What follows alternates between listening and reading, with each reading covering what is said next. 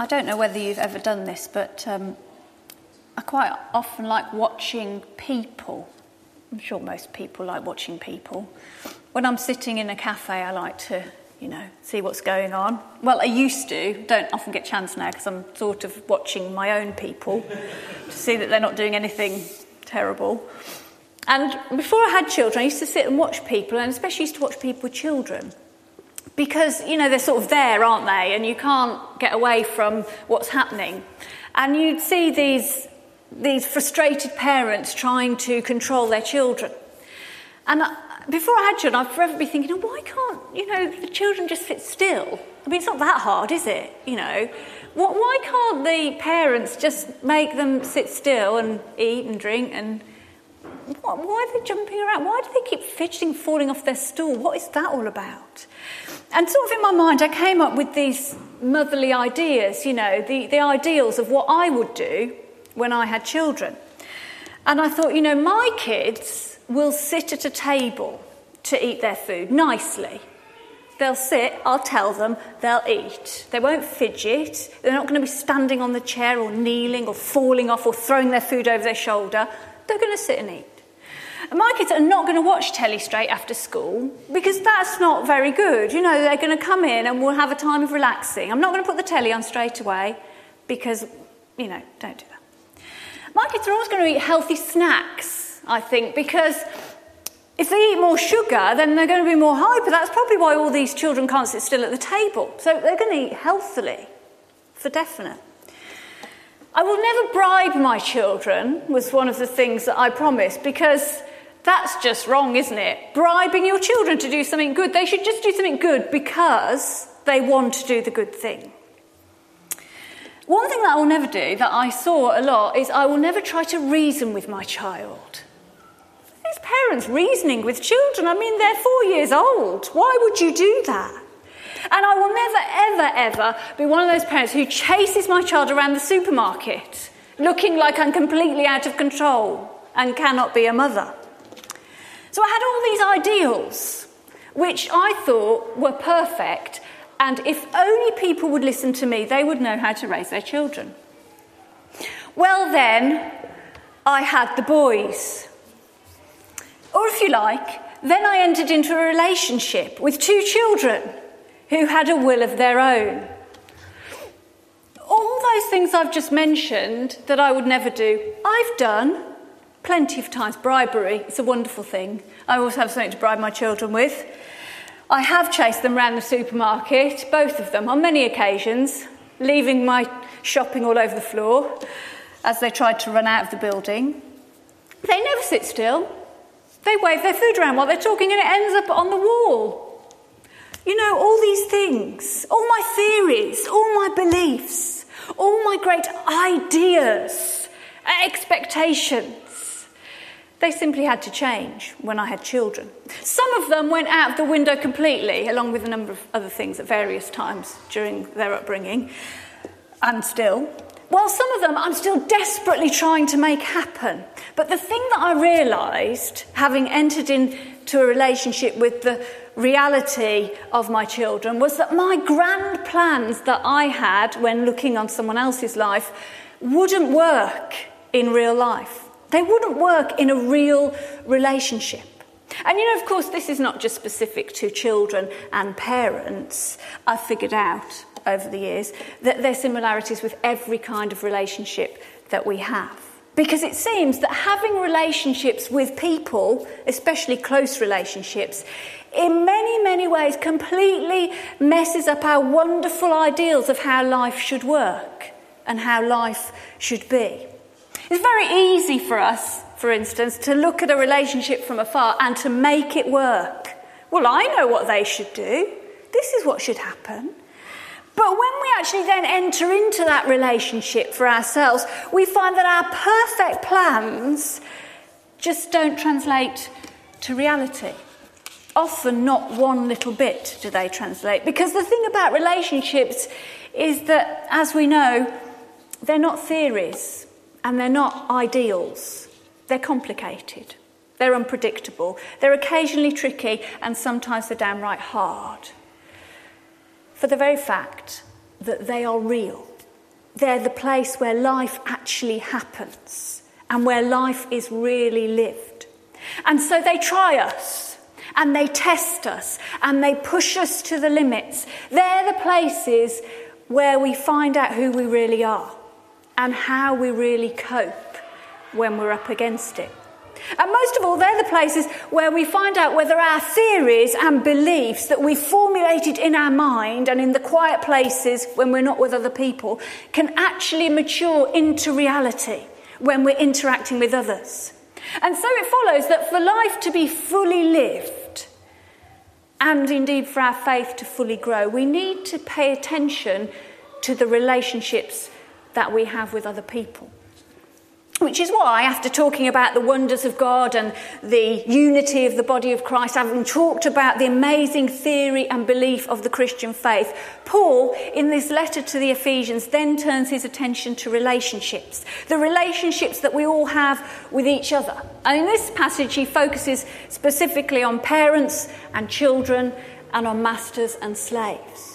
And the reason he picks these relationships, along with the husband and wife, the marriage relationship in the previous chapter, is because in the first century world, in the times that these Christians he was writing to will read in this letter, along with the relationship of those in authority, these were the most important human relationships that they had.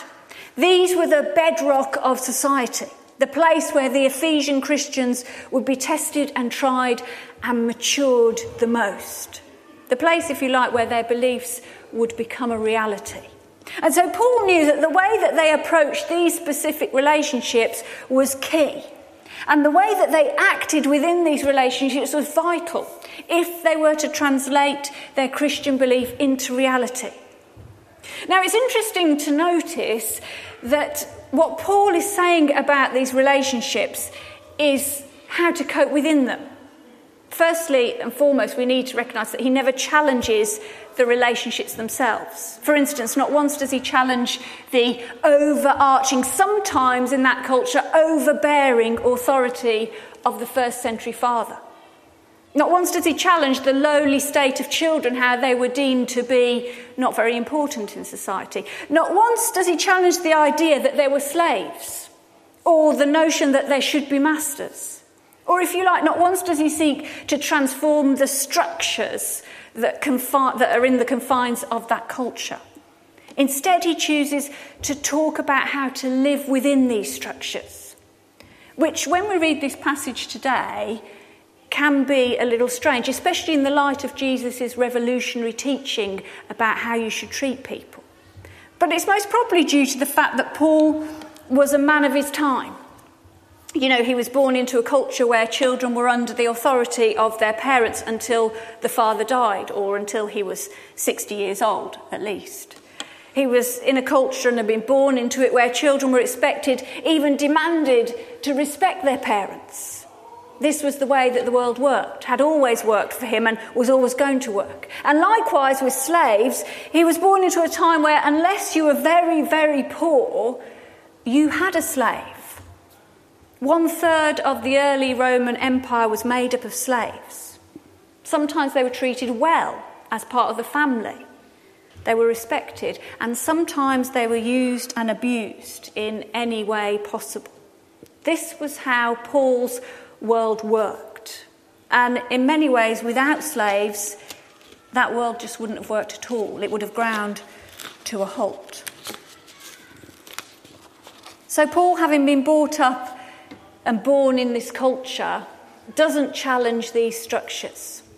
But instead, within these structures, he offers a way forward, a different way to live within these relationships that are established.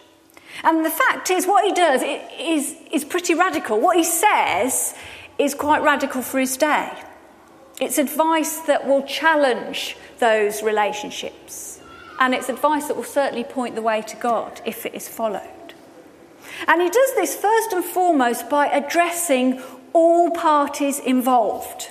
Now, bearing in mind that children were practically ignored in the first century and slaves were seen as the property of people rather than human beings, this approach is far more radical than we imagine it to be today. Especially as the first person that he addresses in each case is the one who would have no business being involved in this discussion in the first place. Because the first person he addresses is the child. And the first person he addresses is the slave. The ones who have no rights. The ones who have no authority. The ones who have no standing in their society. And he says to them, "Children, obey your parents in the Lord, for this is right. Honour your father and mother. Slaves, obey your earthly masters with respect and fear and with sincerity of heart, just as you would obey Christ. Obey them not only to win their favour when their eyes are on you, but as slaves of Christ, doing the will of God with your heart." Or if you like, Paul says to these two groups of people who have no real value to anyone around, those who were deemed to be the property of others in different ways, he says, you have rights too. You are human. You are special to God. And therefore, rather than silently taking the life that you are given, begrudgingly doing what you are expected to do, while frequently being overlooked, ordered around, and in the case of slaves, often abused, you too have a role to play. You too have a life to live within this relationship. You too are important. I'm not asking you to break up the relationship and destroy it so you can have freedom, but I'm asking you to fill this relationship with the ways of God. If you are a child, you are to obey your parents with all of your heart, seeking to bring the humility and love of Christ into full view of those who care for you, those people who really need to see the love of Christ regularly. And if you are a slave, you can not only obey because, let's face it, you are told to do that, but you can fill that obedience with true service, serving your master as you would serve Christ every minute of every day, so that those people who fail to see true humanity, who treat you like dirt, can catch a glimpse of what it is to be truly human in you and in the lives you live before them. You have a role to play, says Paul. You have a choice to make within these relationships. Because the way you live within this relationship as a child and as a slave can not only make your beliefs real, but they can transform those around you as well when they see the difference in how you're living. And then Paul turns to the parents and to the masters, those people who are all important in society, but not as important in this passage. And he says to them, "Fathers, do not exasperate your children. Instead, bring them up in the training and instruction of the Lord. And masters, do not threaten your slaves, since you know that he who is both their master and yours is in heaven, and there is no favoritism with him." Or if you like, fathers, do not buy into the image that is in society, that you can treat your children as you wish and then expect them to behave. Do not treat them with disrespect because they are expected to obey you. How does that show what God is like? And how does that show how he has transformed your life? Instead, be radical and nurture them. Nurture them in God so that they too may recognise and accept this wonderful life that you have been given. And masters, don't fall into the laziness of your role, treating other human beings as possessions and belongings. Instead, treat them as they treat you. Serve them and work hard for their well-being, because you're just like them, under the authority of God, who cares and values you both exactly the same. And if you do these things, implies Paul in this passage, if you radically change the way you behave within your relationships, then what you believe will become real, not only to you, but to everyone around. And how you act will become truly transformative in all your relationships. And taken in the context of the first century world with all the expectations and restrictions that we've mentioned, Paul may not have been challenging the structure of the day. He may not have been saying there shouldn't be slaves. But what he was saying was just as revolutionary, because what he was saying is whatever relationship you are in and whichever party you are within that relationship, you have a very important role to play as children of God. And if you follow Christ, it's not good enough to conform to the expectations of society. It's not good enough just to do what everyone else is doing. And it's not right simply to become lazy with the role that you have been given. You need to live differently. You need to act in ways that bring life and newness and love to that which can so easily be taken for granted. Because these relationships are where life happens. And so these relationships are where Christ will work and do things. And today, although we don't have the same social structures as Paul, families are very, very different. And for many of us, slavery is very, very hidden. And it's certainly very far from our everyday lives.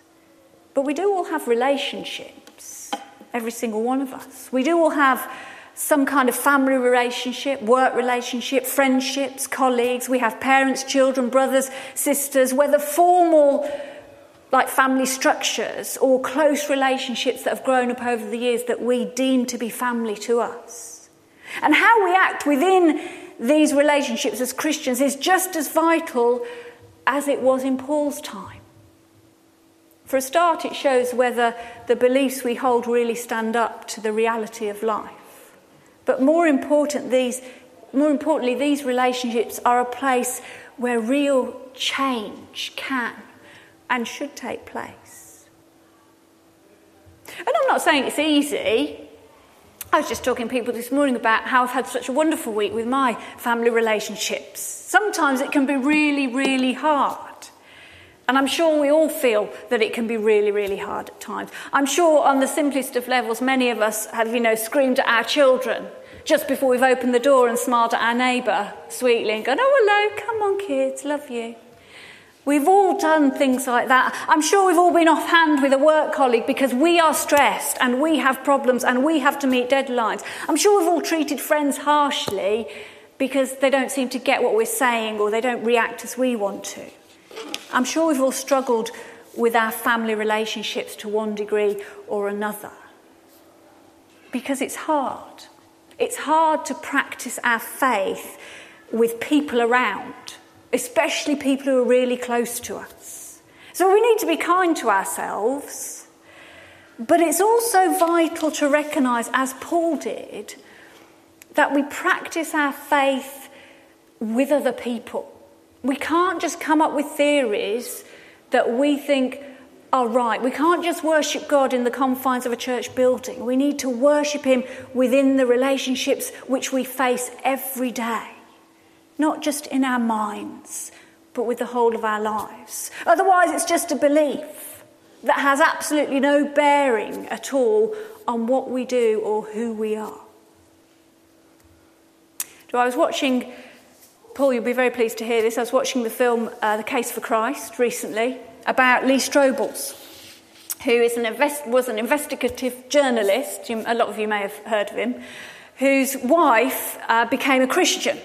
Now, he was an atheist and he was horrified at this, and he set out to disprove what she believed. And because he was a journalist, he went to great lengths, travelling across America to meet people, to talk about the evidence for Christ. And he was going to prove that actually what she believed was just a load of rubbish. Spent quite a long time doing this, and he treated his wife quite badly at times during this because he was angry. He was angry that she'd started to change and that she'd sort of gone rogue in their relationship. She started following this Jesus who they'd agreed wasn't real when they got together. And after quite a long time and quite a lot of evidence gathered, he realised that actually he couldn't disprove the existence of Christ, and actually he couldn't really disprove that Jesus was God. And in the end, he gave in. And he gave his life to Christ. He gave his life to Christ because he couldn't disprove the evidence, but more importantly, he gave his life to Christ because of the way his wife had treated him. Because in all the time he'd been searching to disprove all these theories, she had continued to love him and care for him. In all the times that he'd come home angry and told her what she was believing was rubbish, she had continued to be patient with him and to show the love of God to him. She practiced her faith within the relationship in which she lived, and he had seen that difference in her. And this is essentially what Paul is saying in this passage, that to live for Christ, we need to live for Christ in our closest relationships. And this will bring our belief into reality. Let's just pause for a moment before we pray together.